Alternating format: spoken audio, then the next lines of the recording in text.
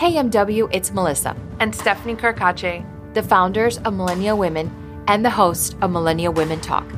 Thank you for tuning in to today's episode, the Nashville Contributors Roundtable Conversation. Today's podcast was recorded at Sobro Guest House, a super adorable and, dare I say, Instagrammable hotel in Nashville, Tennessee. In this episode, we have an open and honest discussion with three inspiring millennial women. Documentary creator and writer, Kaylee Dickerson, mother, blogger, and author of the College Girl Survival Guide, Hannah Seymour, and speaker, advocate, and trauma survivor, Courtney Edmondson. We had the chance to talk about romantic relationships, being single, marriage, and the road to finding the one. Listen to some of our favorite quotes from today's episode. I think the most important thing is to find someone that you are their number one fan and that they are your number one fan. And I think the problem is that most women settle for less. I like to say, don't pursue it, but you can position yourself. So the idea is to identify the destructive habits that you have in your life and then change them. To be the kind of person that deserves the best person out there, because we do deserve the best person out there. And here's our full conversation with the Millennial Women contributors of Nashville, Tennessee. So when we, like Steph said earlier, put out this Google form, the women of Nashville spoke, and their biggest challenge that they were facing in the city was relationships. And they were really trying to either enjoy their single season, which Stephanie Mae Wilson talks so well in that topic, how to find a good man, or am I ready for marriage? And you know what's interesting is that you guys all bring something really different to the table. But I want to start with you, Hannah, because I read your blog post about you waiting until you were 30 to get married. Could you talk a little bit about that? Because I just turned 30, so I need to know. Well, first of all, congrats to starting so far what I think is the best decade of your life. Yes. So far, it's been amazing. I have loved being 30. I grew up, my mom always saying, women in their 30s are the most beautiful they'll ever be, the most confident. Well, I guess you get more confident. But her point was once you're in your 30s, you really know who you are. You're unapologetic about it. And so I always thought, wow, it's going to be great to be in my 30s, where I think most women are raised oh, you're getting old. Yeah, right. It's horrible. So I think 30 and older is great. So I wrote a blog post, gosh, that was so many years ago, and we joked that it broke the internet the day that I posted it. And I wrote it because I had so many conversations with a lot of my college girls who had graduated, and they were mid-20s and just so depressed. I haven't dated anyone in years. I thought I would be married by now. What's happening? And I thought, okay, I'm going to write just a quick and dirty blog post about why I'm glad I didn't get married until I was 30, just to encourage people. It was not to be if you get married when you're 22, you shouldn't have done, right. I just want to encourage women who feel like there's no hope for them and then it's going to be great. And so, it's so funny. I haven't read that in so long, but I remember just listing things I just really knew who I was. I had a season to travel, to spend my money how I want. The second you get married, your money is not your own, your time's not your own, your priorities aren't your own. Everything is about compromising with another person and thinking about what they want. So I had the fullest 20s. And when you were probably 24. Okay, it's a little older, but still pretty young. I was a baby, yeah. And in both stories, both sides are wonderful and perfect for us. That was her and Russ's story. Mm-hmm. My story and my husband's story was we were both just right on the line of 30. So anyway, I loved it. I loved my season of being 20s and because you feel more confident with who you are, and you're it's not to say that maybe when you're 24 you're not ready, but I don't know, something about 30. Well, I have a very funny. I've been with my boyfriend since high school. We've been together for 13 years. Oh, wow. So we're 17. Girl. And we did long distance twice, and it's just, but we're still here. We're still together. Yeah. So I moved back home to Miami last year, a year and a half ago. Yeah. Something like that. And we moved in together, and I'm loving it. But it's how did you know to make, I don't know if you were living with him before or what your journey was, but when did you know now is the right time to get married? Yeah. So, so one thing just to note, something you said triggered this in my mind. Part of my story is had I gotten married at 24, I would have not married my husband. I mean, obviously that makes sense. Like we didn't know each other, but I would not have married the type of man that he is. I really needed to grow up. I really needed to redefine my list. I was looking for like temporarily what I wanted. Someone that was like fun and adventurous, and not that my husband is all of these things, but like romantic and I don't know. I was looking for really to be in a movie. Like that's what I wanted my life to be. And not realizing like I need to marry someone who's in it for the long run, who my son is going through a sleep regression right now, who gets up in the middle of the night and rocks my baby boy back to sleep. Like that's the man that I want to be married, not the fools that I dated in my 20s. Okay. Anyway, all of that to say, how did I know? So I swore I would never even consider marriage until I had dated someone for a full year. I think that's important to know someone in all the seasons. Okay, Tyler and I, and really our story is so long, but like pretty much from our first date to our wedding day was 11 months. Okay. So, for me, I had dated so many guys. I knew by the time I was 29 and we started dating, it was like, I know this is it. I remember sitting across the table at a restaurant in Nashville that no longer exists. R.I.P. Silly Goose. And the couscous. R.I.P. that couscous. So good. And I remember thinking, I don't know what would break us up. And I didn't know. I mean, we had some hurdles to get through in our dating. But by that point in life, I knew what compatibility looked like. I knew what values and characteristics I was looking for, and he was it. You just knew. I knew. Yeah. I would love for you to say the story and how you met your husband, because I love these stories. That's like probably the third question I always ask every girl. So are you married and how did you meet? So I'm such a girl. Why do women love that story though? Because they want to know how to find someone. 100%. It's like a how-to guide. It's true. And you want to know if you'll relate. So I met him and we were just friends at first. You're like, you're like going through your friends at that time. That's how girls are. Like that's just how we are. True. So I'm gonna ask you the question. Okay. For the sake of me not talking forever, I'll let Kaylee start the story. So I was a senior in college at Belmont where Hannah was working, and I needed credit for this concert thing, and she was the one who would give it out if you missed it or whatever. So I go visit Hannah, and I'm in her office, and I knew because her dad was a pastor in Nashville. I was a part of their youth program, like helping be a youth leader. She was a youth leader, so I knew enough about her and her dad to know that she would be a great fit with my brother. And so I walk in the room, I'm like asking for credit, and I was like, by the way, you should maybe date my brother. Okay, bye. And I just kind of leave and go to coffee with a friend after that. I was like, I think I just met Tyler's wife. Oh my God. True story. True story. Wow. Yeah. That's amazing. Yeah. So Kaylee mentions to Tyler like a few days later, you got to date Hannah Easley at the time. And Tyler's like, I'm not going to ask out some girl that I've never met before. I was like, here's her Instagram, here's her Facebook. Instagram didn't even exist. Whatever it was something. I give them something social. MySpace. Here's her Twitter. I don't know. And so, but in true Kaylee fashion is like, well, I don't know what's going to happen, but it's going to happen. Like, you know. So like 6 months later, we met at a video shoot. Belmont was doing a big advertising series with notable alum. And so Tyler and his business partner are notable Belmont alumni. So we were filming a commercial with them, and we met for truly 3 minutes or less. And that, if he was here, he would say that was my door. The door opened. I met her. So he sent flowers to my office the next day with a card that said, loved meeting you yesterday and would love to take you out to dinner if you're interested. You know, Tyler, here's my number. This was already in Nashville? Yeah. So is this like custom, like Southern Charm? Like, does it really exist? No, Tyler is also a unicorn. Yeah, he really is. Yeah. Like, he's the most thoughtful, romantic, but also practical. He's not like, I don't know, he's a lot of really good things. Yeah, he's the best. Yeah.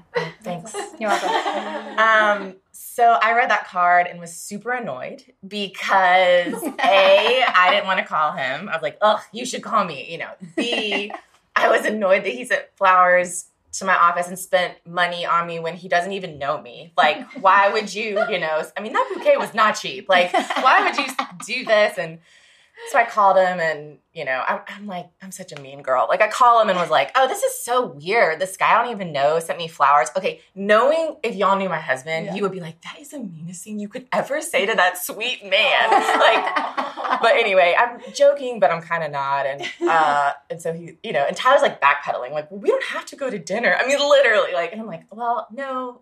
Of course I'll go to dinner with you. I can't not. You sent me flowers. Aww. So to make the story fast, we went out on what we say 2.5 dates because one was a lunch date and I was sick and it ended early. Aww. And at the end of our second dinner date, he said, I really like you. I want to keep seeing you. Like, let me see you more. Because I would maybe let him see me like every 10 days.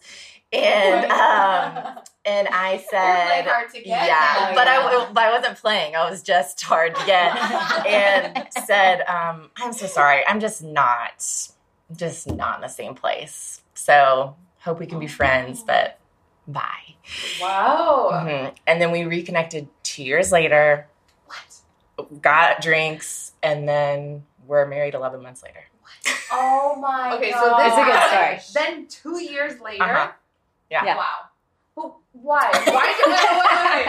But why did you shut it down? You just weren't ready. I wasn't into him. My list hadn't changed.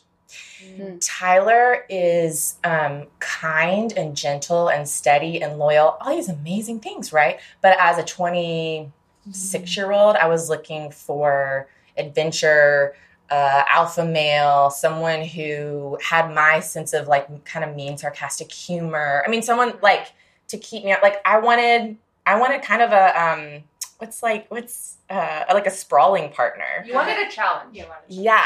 And after 2 years of continuing to date the wrong men, realized like I need someone who is a servant leader and who is gentle. Like that's the kind of person I actually want to follow, not someone who like beats me up to get like to win my respect. And so I was one.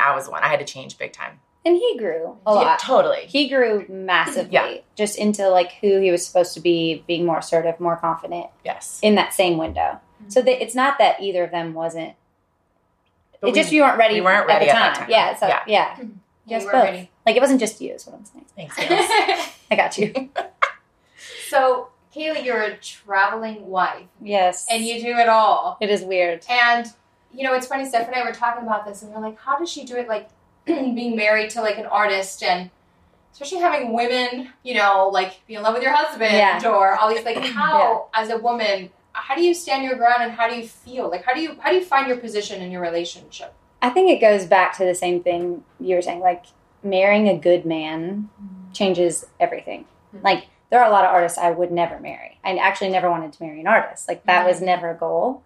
And it kind of breaks my heart in meet and greets and stuff when girls will come up to me and be like, I just want to do what you're doing. And I'll always ask, what do I do? Because I'm genuinely curious. Like, I'm like his creative director, like, quote unquote. Right. But, like, I don't have a title. I don't get a paycheck. I don't, like... So I'm like, what is it you think I do? Because I would love to know. Right. And mostly they'll say, I want to marry an artist or I want to marry a famous person. Really? And it shatters me because I'm like, that's like, I was more terrified of it than anything. Right. And I was just in love with him and in love with our callings aligning. And it was so much bigger than I wanted to marry someone famous. I was not under the illusion that it was going to be easy, but yeah. You had such a journey. Like, you guys have had such a journey for him to get to where he is today. And a lot of that had to do with you and your relationship and your strength, because you guys weren't touring the second you got married. Right? So it was a whole process. Can you talk about from when you first met and your dreams and how, in the beginning, too, because, I mean, I'm sure you guys started off with nothing like most couples do. Oh, my gosh, yeah. And it's like, how do you know that at the end of the day, like, the dreams are going to happen? And how do you keep up that positivity? Also a long story, but I knew way back in college, I went to school for music, and which also helps us because we both had music business backgrounds. And so it's never been just like his thing. We've always done it together and bounced things off of each other and been like, is this the best deal? Is that the best deal? Because we both knew.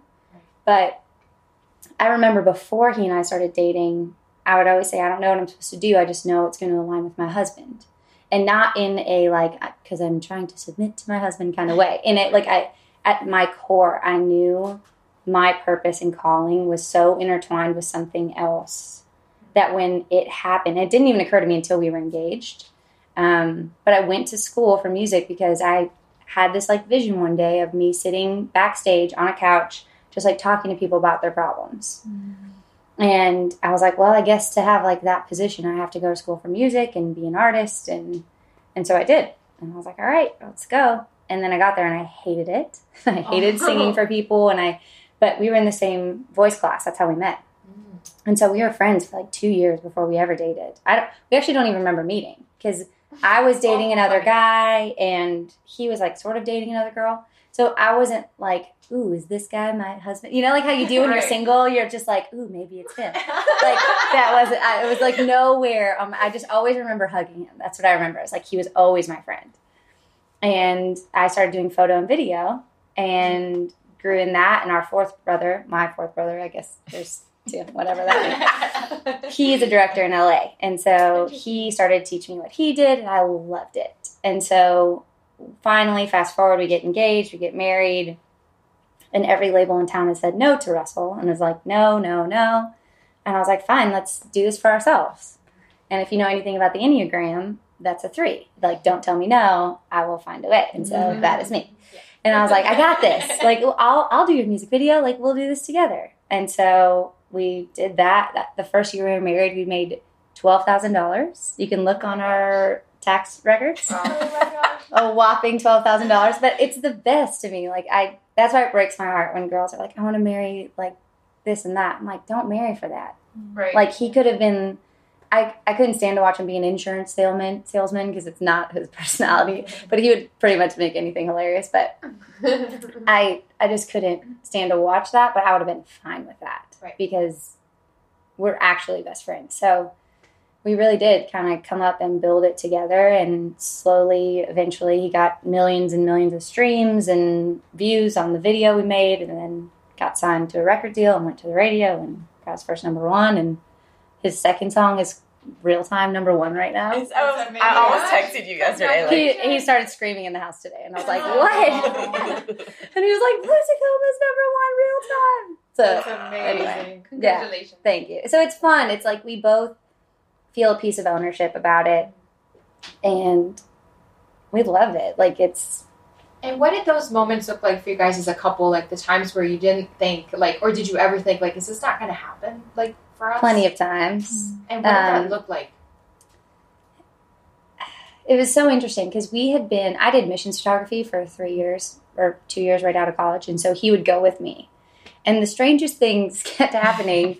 We would be in other countries and strangers would walk up to him and they'd be like, before we were married, they'd be like, you two are going to get married. Or like all these crazy highly spiritual experiences and they would tell us like, your marriage is going to heal marriages and it's going to show the world the Father's love for his people. And like, so when stuff got hard, we would still we would walk and pray. That was our thing. We would just like walk and pray and walk and pray. And until we saw something change.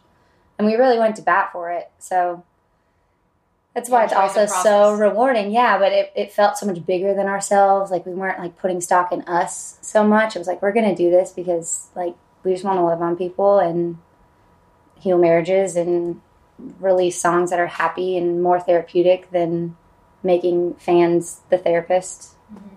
And yeah, it was just so... Using your art and your creativity to promote healing. Yeah. And it was so much bigger than us. Like, even when we got tired, it was like, if it's bigger than you, you won't give up.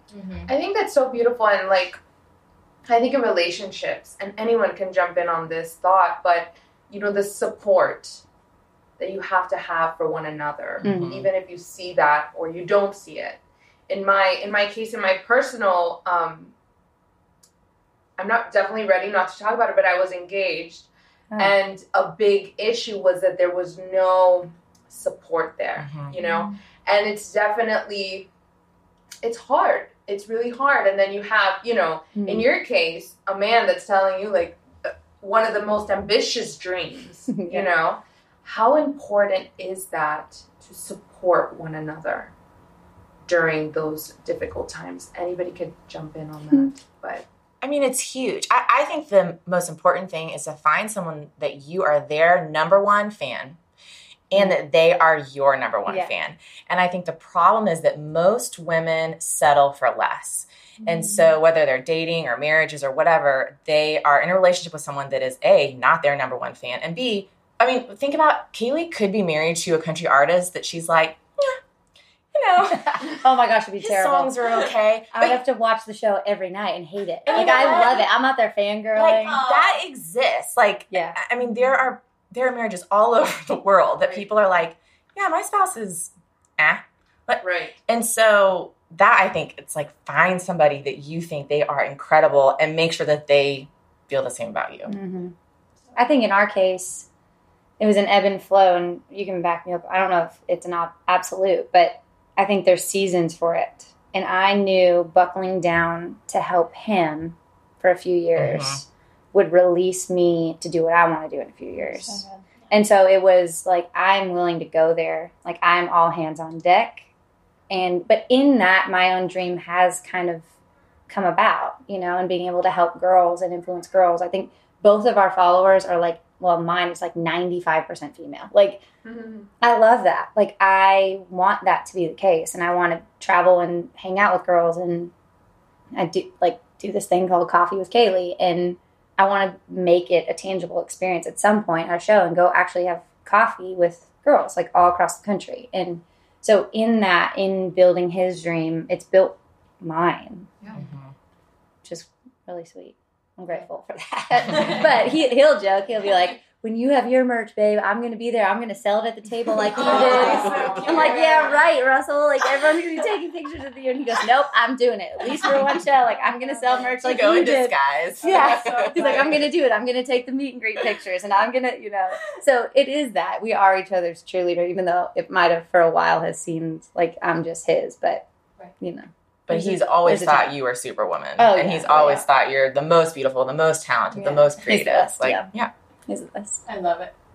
I love that. Courtney, what are your thoughts on that? So I have a couple of things. I think, I am single, but I have a boyfriend. We've been through a lot because we actually met because we both have pretty powerful stories of overcoming. And so a friend of mine who I was discipling actually introduced him to me as a Thursday Thrive prospect. So I have this project where I feature people's stories of overcoming adversity. And he was actually adopted at the age of 8 from Russia. Both of his parents passed away from alcohol poisoning, and he's actually disabled because he had fetal alcohol syndrome. So he's blind in one eye. You'd never know it. He's absolutely smoking hot. But so we met for that reason, and neither of us were interested. We were just pouring our hearts on the table, and in that season, it just wasn't our thing. But he was, I had mentioned to him, if you ever want to come to the church that I go to, he was active in church, but I go to a church that meets on Tuesday nights, and so I mentioned that to him. And so he came one night, and it's kind of funny because I am that person that I invite everybody to church, literally everybody. So I had multiple guys come that night, and I talked to a lot of guys, so it's not weird. I grew up with 4 brothers, so I historically have had a lot of guy friends, and so it's not weird to me to have a bunch of guys. So I was just whatever. And at the end, so the church that meets on Tuesday nights, it's pretty long service, and so the other guy that came left early, which is fine. But so David was still there, and I felt this overcoming thought from the Holy Spirit that was you need to pray for him. And so I didn't know what I was supposed to pray, but I just started praying, and so it was really loud. So I kind of hugged him, was in his ear, and I didn't really think anything of it. But later, he apparently went home that night and called his parents, this girl prayed for me, and she hugged me, and he was I don't even know what she said because she was just hugging me. It was so sweet, and yada yada. So that's how we met. But it's been just a challenge because what I recognize, and I have had to come to a place where you have to recognize the baggage that you're bringing in. And my pastor kind of describes it as hidden landmines. So your partner is the closest person to you, and without knowing it, they might step on a landmine of yours. It's a trigger, right? And it's really important to find those landmines before you meet your partner, so like you can process some of that before you get to that place. And so we both had a lot of that, a lot of unprocessed trauma, and I'm in that work, so I am way too much of a fixer, and like was always like, oh, this is just like your trauma, like whatever. And you know, you never want to hear that. Like you don't want someone else to be fixing you. So we had a lot of like, I had to come to myself and be like, okay, Courtney, you're out of control with this. Like, you can't just like fix him into the person you want him to be. You have to let him be himself.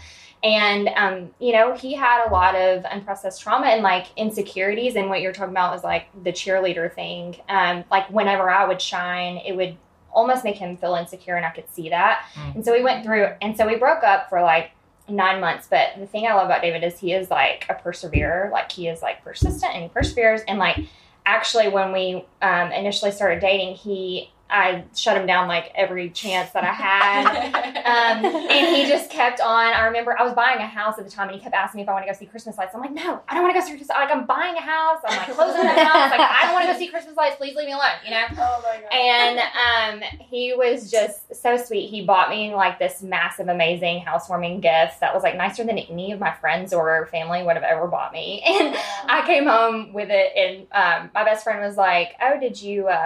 Or she was like, who got you all this? She's like, this is so nice. She's like going through it all, and she's thinking it's someone we know. And I'm like, oh, David. And she's like, Courtney. And I'm like, you know, we're just friends. It's fine. And she's like blowing it off. And she's like, y'all are not just friends. Like, she's like trying to make it a thing. But the funniest thing is the house, like, I swear, is totally God orchestrated, because he had a truck. And on New Year's Eve day, I believe it was, I had just closed on my house on like the 23rd of December, and I lived in this like brand new house in like an up and coming neighborhood, I'll call it. So I was like a fish in a fishbowl, and we didn't have blinds. The blinds were late, and they got delivered to my dad's house in Huntsville. And so I called my dad. My dad calls me. He's like, hey, the blinds are here.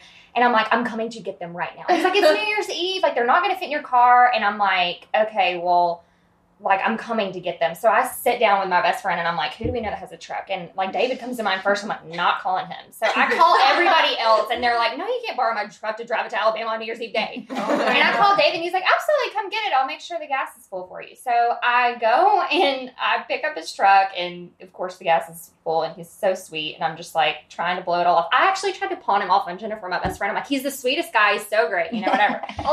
And so, yeah, bless his heart. So we get back into town, and I drop it off, and it had, then I had to borrow the truck like a couple of days later, and it snowed that night. It like never snows here, and when it snows here, people freak out and can't drive on the road. Shuts down. It's so much worse though when you're in someone else's car, right? Oh yeah. Like, in someone else's massive truck, which he had texted me that morning, and it was before it started snowing, and he was like, hey, I'm so glad you have the truck because it's snowing. I'm like, I look out my window and I was like, it's not snowing. And he lives in Franklin, so it hit him first. And so he was like, oh, well, it's definitely snowing. And like, you're coming towards me, because I had to like go to my client, which was in Franklin. And so I get on the road, and it's like a standstill, and everyone's driving crazy, and I'm freaking out. And I get to my client, and they're close. Like, no one told me, but my client's close. I can't even get into my client. So I'm like sitting in his truck, and I'm like,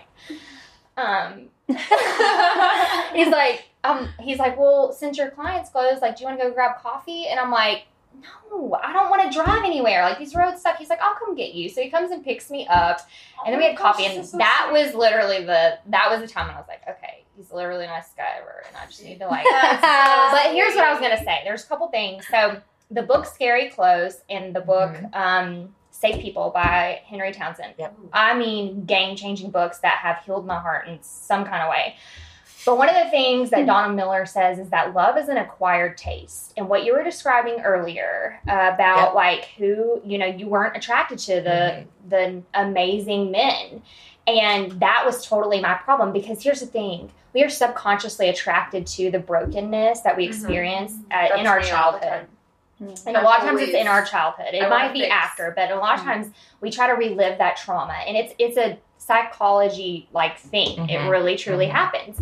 And so you have to recognize those patterns so that you can change the behavior, you know? And I think for me, I was stuck in that cycle for a long time. And the other thing that really changed my perspective and changed my dating life is I was just like, I'm going to I want to be the kind of person that the person I'm looking for is looking for. Yep. Yeah. And that changed my whole life. That's really like when I started really chasing down Jesus and just like full force, because I recognized that like who I was at the time, I wanted like a Christian man who was a servant leader and like all these amazing things, but like the way I was living my life at the time, there's no way that kind of man would have been attracted to me. And you really have to be honest with yourself and say like, am I that person?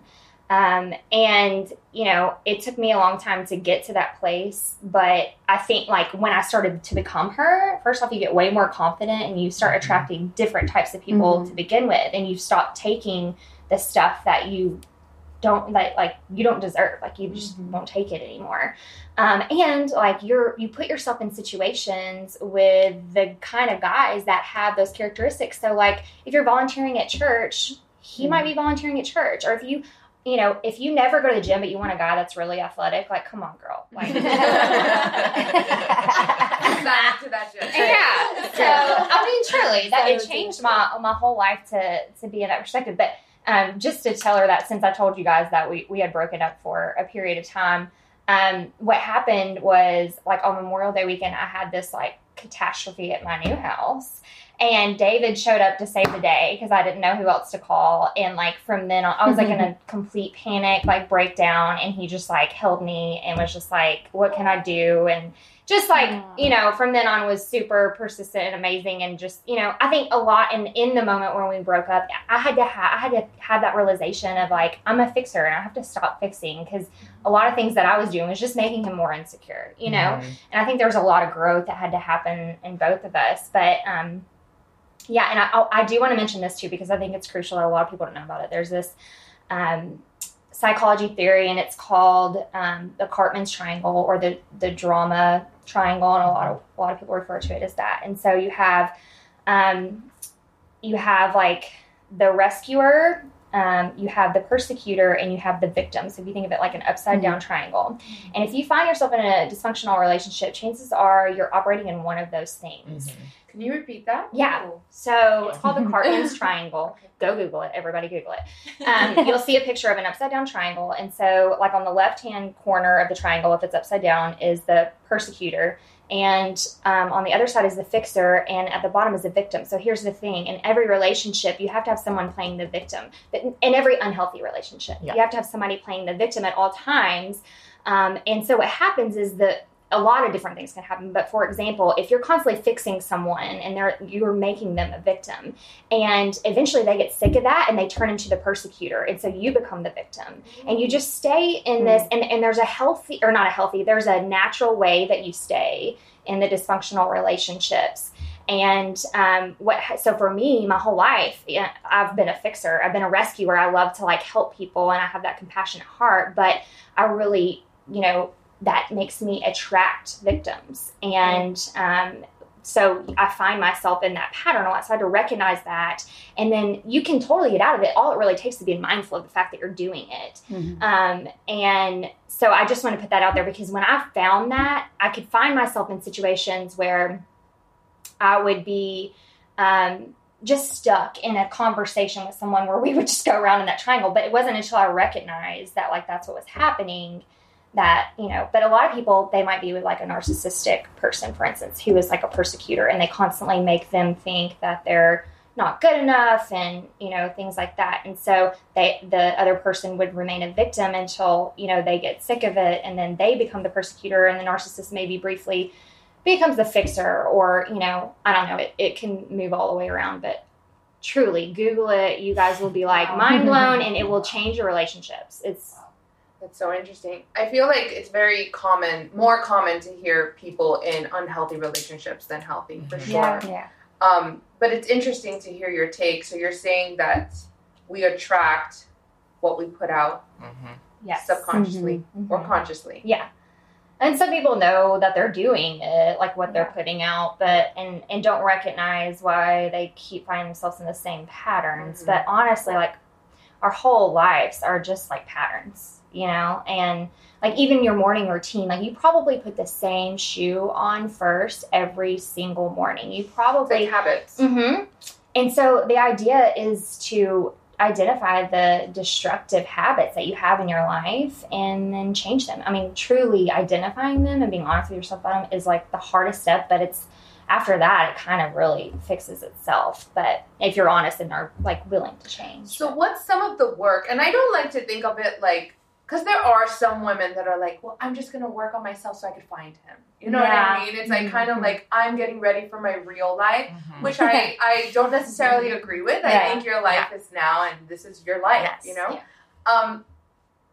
But at the same time, it's never a bad thing to work on ourselves. And I do agree with the fact that once we've worked on some of our, what's that word, landslide? Landmines. We go to church together. Yes, girl. Alex Seeley. When you do work on some of those landmines that are in you, it does make you a better person in general, and overall that trickles onto your relationships. Mm-hmm. What are some of those works that women can do, especially in their 20s and their 30s? What are some of the things that you've done for yourself that have helped you in your self-development and just kind of reaching that woman or that person that you envision yourself to be? Anybody could go. I'll start, maybe. Go for it. Okay, so like I said, are you the type of person that the person you're looking for would be looking for? Do an honest assessment of like, where am I at? Like, in comparison to the kind of person I want to attract, like where do I stand? And that's not to say like you are you're like not good enough for that person as it is, but like, are you being honest with yourself about it? Like, do you need to make some changes? And the other thing is like just assessing your situation, like assessing the relationships that you've been in the past. Are you always with someone who is verbally abusive to you? Like, that's really common for women, unfortunately. And it's like, it doesn't even make sense. Like, I hate to admit that is a thing. But if you're constantly in a relationship with a guy that does the same kind of things, like maybe look at yourself and see like the patterns and things that you are putting out there. And then I honestly cannot say it enough to read Safe People and Scary Close. Like, those two books changed my life. Mm-hmm. So we'll be linking those. Yeah. I honestly had the same exact conversation. I remember I was driving 65 north in my Chrysler Sebring convertible. I remember I took the split and I went to the left, and I had that same conversation in my head that was, who I'm looking for would overlook me. Mm-hmm. And I remember being like, all right, I grew up in the church. My oldest brother is a pastor, so I was basically a pastor's kid, and then moved to college. And it's not like I was doing wild and crazy things, but it's not that it wasn't less of a priority. I don't know. I had to figure out who I was, I think, for real, not who my family said I was, nothing like that. And yes, it was, I don't want the person I'm supposed to be with to overlook me, but it was also for me. I think that's part of it, is like, you can't just do it with the motivation of like, I want this type of guy to like me, because if they don't, and you say you're doing all the right things, then you're constantly second guessing yourself. What's wrong with you? And it's not so much that, it's maybe the timing is off, or he's not ready, or there's so many other factors besides that. So becoming healthy on your own, just to piggyback on that, because I also am a fixer, and I always attracted people who just needed help all the time. Yeah. And I liked it because I did counseling and I did all of that I loved helping people. I really did. It wasn't so toxic, but eventually I was like, oh, I'm not spending time with my friends who don't need me. Mm-hmm. And that was toxic. And I was exhausted. And I finally had to draw a line in the sand of like, no, I'm going to spend time with the people that are good for me instead of the ones that I'm just good for. Because then you get this Messiah complex and all that. And I later, I didn't even know that was a thing. And I was like, oh, yeah, I definitely did that. Like, yeah, I was doing it for you. Can you explain this Messiah complex? I mean, it's just being a rescuer. It's that. Right. It's like, I can fix your problem. I can help you. I can. But really, you want to equip people to help themselves. And which the Messiah did do. But I just like a high, though. Because when you're like that support for somebody, it kind of makes you feel good. And I feel like I've trickled down for sure this lane of just attracting people that need me. And I'm like, yes, like I'm strong, you know? Right. But when we're not always strong, who's that for us? Right. You know, you kind of find yourself in like drained. Well, and I found it I saw it just trickle and fall apart when we left for touring. Because we've been gone basically for what, 2 years? Wow. And so I couldn't come home. I'd have one day home. I can't have coffee and lunch with all those people back to back. I have nothing left to give. So that's when I saw it just start to crumble. And I was like, okay, this is no longer healthy. I don't even know where to start to pick up these pieces. I'm just going to have to back up and just take some breathing room. And that's honestly when our people have stepped in to be like, what do you guys need? Just because we're the ones who are exhausted now, and in a great way, but exhausted. Yeah. And so, yeah, you really see it for face value when you have nothing left to give, pretty much. Yeah, I mean, honest self-reflection, I think everyone should go to counseling. I think everyone should go to counseling. Yes. I think everyone should go to counseling. And I tell, if there are girls that are listening to this that are in college, like, you probably have free counseling on your campus for like $40 or $20 an hour. And health insurance usually covers like so many sessions in the beginning, but I just can't. I mean, counseling for me was so important. And I mean, talking about books like Safe People or Boundaries, or, I mean, there are so many books and that was like kind of my thing, I think. Like, I would have those moments of self-reflection and go, okay, I'm not who I want to be right now. I'm not where I want to be. My life isn't what I want it to be. Okay. But then you're like, okay, what would I do? And one thing I think is assessing your community. Like, are there women in particular, because I think women need women, are there women in my life that are encouraging me and challenging me in a positive way to be like the best version of myself? Are they inspiring? Are they doing things that are inspiring me? If I don't have friends that are like that, who are loyal and like got my back, I need to find new ones. And that's hard, but it's worth it. And then like outside of that, finding people that are 10, 15, 20 years older than me just takes one person. But even if you can find someone that you love their career and you love that woman's marriage and you love the way that woman parents, whatever it is, like just finding a few people that you can know, but that seem more like experts to you. And then I'm a reader. And so just finding people, or I love listening to podcasts, like just any information that I can collect from folks that have been there and done it and I can learn from, that are kind of like cyber mentors. I think the other thing is I truly just trusted the fact that like what's meant to be for me will never pass me. Like, it'll never miss me. So like, don't go out looking for it, because it's going to hit you like a ton of bricks, because it's supposed to. It's not going to miss you if it's intended for you. So I just truly trusted in that, and then I just went about my life, and then it hit me like a ton of bricks. I like to say, don't pursue it, but you can position yourself. Yeah. Because if you're just sitting at home watching Netflix and ordering Postmates, like, probably not going to find the is it the Postmates guy? Because like that's like literally your only option. Like, so like, yes, I'm with you. You won't miss it, like all of that, but also like you can't be a hermit, and you also like you also can't go into public in like sweats in like a messy bun all the time and really expect some guy to be like, that one, like I want her. Like, but you that's can't. when you know it's real, though. Yeah, I mean, maybe. It's like, I don't know. What's the comparison? That's so funny. I don't know. It's just basketball shorts and and Crocs. Okay, if he walks in basketball shorts and Crocs, which is Crocs? Russell Dickerson. Yeah, he does wear Crocs, husband. guys. You can still marry the guy with Crocs. That is I can't do but that. If it was in public for the first time, I'd be like, nope. What is wrong with that the first guy? time, for sure. He snuck those in. Like, I was already in love with him. I was already screwed. Like, it's just. They always sneak it in when you're in love. But we all do too, guys. We I know do that's too. true. So like. I mean, I stuck in the Crocs. Kaylee's husband convinced me. I was like, I need a pair of these. Yes, and this is why we're best friends. Yeah. But you know how you like quote unquote marry your dad? Some people do in a health. Like, my dad's wonderful, so like it's a good thing to marry someone who's like him. Yeah. If he's not healthy, don't marry someone like your dad. But one time he came home with me, and Russ brought home the tan Crocs that I hate so much to my parents' house.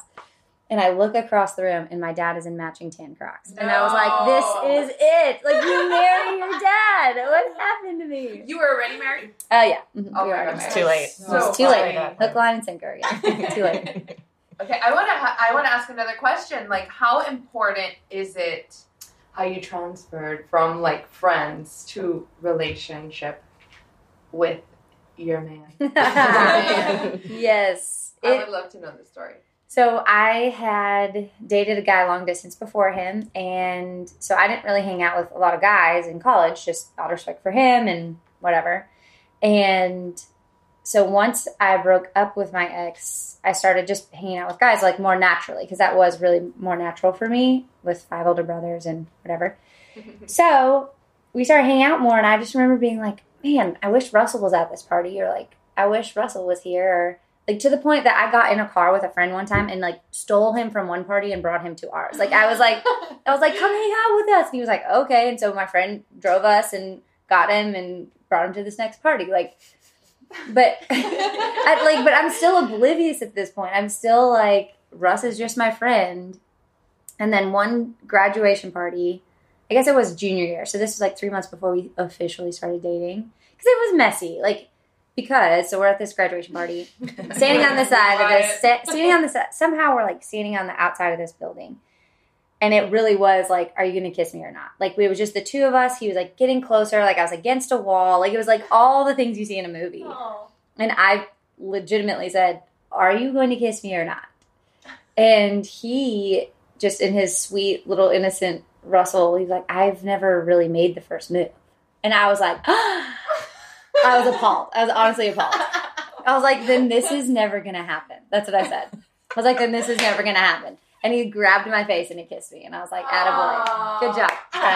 Good job. Attaboy. You got 2 points. Yeah. So I'm like, seriously, girls just attack your face all the time? Like, what? How did you get here? I don't know. But so then it kind of got complicated because he's such a sweet boy that was like, I'm not trying to just like kiss a girl. I don't know if I like her yet. And it was this whirlwind of emotions for him. And so finally, I was doing mission photography. I went to Guatemala for like 2 weeks and came back. And I was like, hey, you know what? Like, we're not going to do this. Like, we're not going to kiss if we're not dating. Let's just be friends. And so then we started hanging out without kissing, no holding hands, no nothing for like 2 months. Oh, wow. But a lot. Like, we hung out a lot and more intentionally. And he was like, yeah, I really like you. And I was like, okay, great. But you we'll figure this out. At this point. At least have I never was the make the first move type. Yeah. I was never going to tell him I liked him first. I wasn't going to tell him I loved him first. Mm-hmm. And I was like, great. And he's like, no, but I've just like never done this. Like, and I apparently made him work for it because he's never. Maybe you have to. I don't know what happened. Because it's been gotta make him work for it. Through all of it. I was like, okay, great. And he was like, no, I've just never. I was like, you've told girls you love them before because I knew him as a friend. Yeah. And he was like, yeah, but I never said it first. I never. And I'm like, okay, well, everyone just kind of messed him up a little bit because it really took him a long time to say things because it was thrown in his face a lot. Mm-hmm. And so it took him a long time to have the initiative to do it because then he never wanted to take it back because that was always an argument or something for him before. So I knew him well enough to have patience, like for him to get there, and it took him 10 months to say, I love you. And I almost broke up with him because I was like, I know you do. If you don't have like the guts to say it. And we got there. We eventually got it. But it's never, no matter what story you look at for someone, it's never, oh my gosh, that was seamless. That was perfect. Like, I just knew it was him. And so I just kept being like, all right, God, I was always open-handed. I was like, if this is your best for me, I'm not expecting him to be Jesus. He will never be Jesus. If this is your best for me, I'm here. I'm in. But if it's not, just take him. Like, I just always was like, even dating 10 months in, even right before we got engaged, like, I'm serious. Like, if this is not it, I'm giving you full reign to just take him from me. Yeah. And that happened with all the guys leading up to him. So I felt pretty confident saying that. Like, the guys I would casually date before him, I'd be like, a weekend, I'd be like, all right, God, you can do it. Yeah. And then we would. And it was not like this conversation. It wasn't a big like, all right, I'm not going to call you anymore. But I was fine with it. I wasn't like, what's wrong with me? Mm-hmm. Right. I was like, it's not him. I was like, and Tyler, I explained it to my brother Tyler. I was like, it's like flipping through a magazine. I was like, next. But you were a person of faith. And that really helped you through it. That's the only way I got through it. Yeah. Honestly. And so then with Russell, I was like, open-handed. And here we are. That's amazing. Yeah. I wanted to ask you guys how important faith is in your relationship. Mm-hmm. Is that a priority? Is it important? Can you speak on that? Yeah, I mean, it's huge for me. I I am a person of faith. My relationship with the Lord is really important to me. And so I knew when I was dating, like I wanted to find someone that shared that. And at the same level too, like someone that it impacted their daily decision making, the way they think about life, all those things. And I think even more so now that I have a child, I really see the impact of like even just how you communicate the world to your child. It is influenced by what you believe about greater things. If you believe there is a God, if I believe that everyone in here, everyone that's listening, every human on the world was uniquely created. God thought of you and created you, and you have a purpose and you're loved. And like that, just believing that in itself changes everything, right? About how I live, about how I view other people, how I want to raise children. So, it was huge. And it was a really important part as I dated, looking for someone that aligned with me in those things. But here's the deal. Like Tyler and I don't agree on every tiny like theological thing. Like you are unique. Like you're not going to find someone that agrees on everything this world has to discuss. And that's okay too. I think sometimes I find women that get so caught up on like, I literally heard about something recently where like a couple was in a big fight about infant baptism. And if you do not come from the Christian world, just a quick and dirty thing, like Christians get baptized. Some churches baptize you when you're a teeny tiny baby and they just like sprinkle water on your head and like, yay, you're baptized. Yeah. And then some are like, no, you need to be an adult and you need to be fully immersed. And like churches have these like tubs and this sounds so weird to people that are not a Christian faith. I realize, I'm sorry. Just go with it. So, but anyway, so like literally they're fighting over infant baptism. Like who cares? Like this is not like, that does not matter. So anyway, I think faith is super important. And I think if you are a person of faith, it's really wise to find someone that shares what you share because it does matter. What's the best advice that you can give millennial women today that are going through any tough challenges in their relationships, whether that be single season, marriage, motherhood, or childhood trauma? What is the best advice that you can give them? I know it's a heavy one. Be whole and pursue being whole. Because it's a lie that relationships are 50-50. It is two people being 100% of a person. And that there's this mystery of how that is still one person. Like when you get married, two whole people become one. You're not a half of one and a half of one. And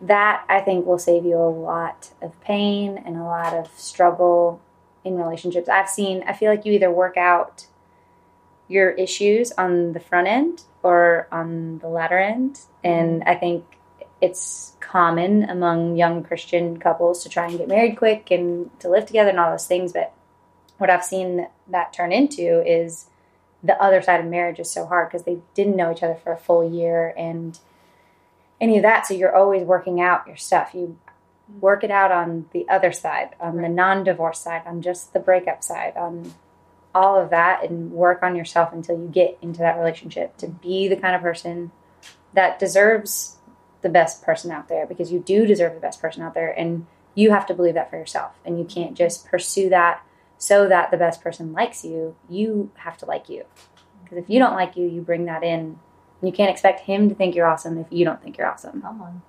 So I think that's it for me, is just pursue being whole. I think so there's healthy and there's unhealthy, right? Like challenges, conflict in relationship. Okay, taking unhealthy and putting it on the shelf for a minute and just considering healthy issues, healthy challenges they're going through in relationships, life, whatever. Trusting the process. I think we too often think when things get hard and challenging, it means it's not right. And that's like the good things have the heart, like the good things become the good things because of the hardship. And so like not being afraid of it, not running away from it, pressing into it, and knowing that there's a greater plan. You are going to come out on the other end a better human, a better person, a better you for allowing the challenge and the hardship to grow you. I would say just don't be afraid of hardship, assuming that it's healthy hardship. Right. For me, I think I kind of go back to that landmine comment I made earlier. Like, really recognize what your unprocessed pain is. Like, so often we think because things are in our past that we're past them, but it's just so not the case. And they will come back up until you process the pain and you process whatever it was that you went through. And if not, then it just will continue to come up. And that even happens in relationship and like, you know, just like even minor conflicts. If you just like try to blow them off like they didn't really happen and you never process them, then it comes back to bite you because it ends up blowing up and becoming a bigger thing. So I think that, and learning how to communicate and work through conflict in a healthy manner before you try to do it with your significant other. I mean, or doing it with them, but like really owning that process and like recognizing where your weakness is when it comes to conflict. Like, are you the person that flees because of it, or do you want to get it done right then? And just like understanding that people are different in that and how they work through conflict. And like, I don't know, I think that's really important to just like be able to communicate that unprocessed pain. Don't run from it, you know, own it before it owns you. I love that. Oh, what a great way to end the podcast. Thank you, Hannah, Kaylee, and Courtney, for sharing your voices with us in our womanhood. We really appreciate it. Thank you for being here. Thank you so much. Love you guys.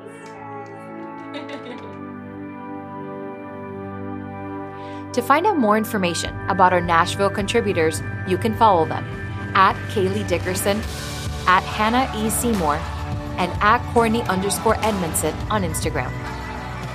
Let's stay connected. Follow us at We Are Millennial Women on Instagram and Facebook to follow our journey as we hear the voices of the women of our generation and uncover the challenges we face as well as how we choose to overcome them. We hope you enjoyed this episode and encourage you to continue on with the conversation. Always remember to keep being the strong, amazing woman that you are and never forget to live inspired. Until next time, MW, Always love, Melissa and Stephanie Carcache.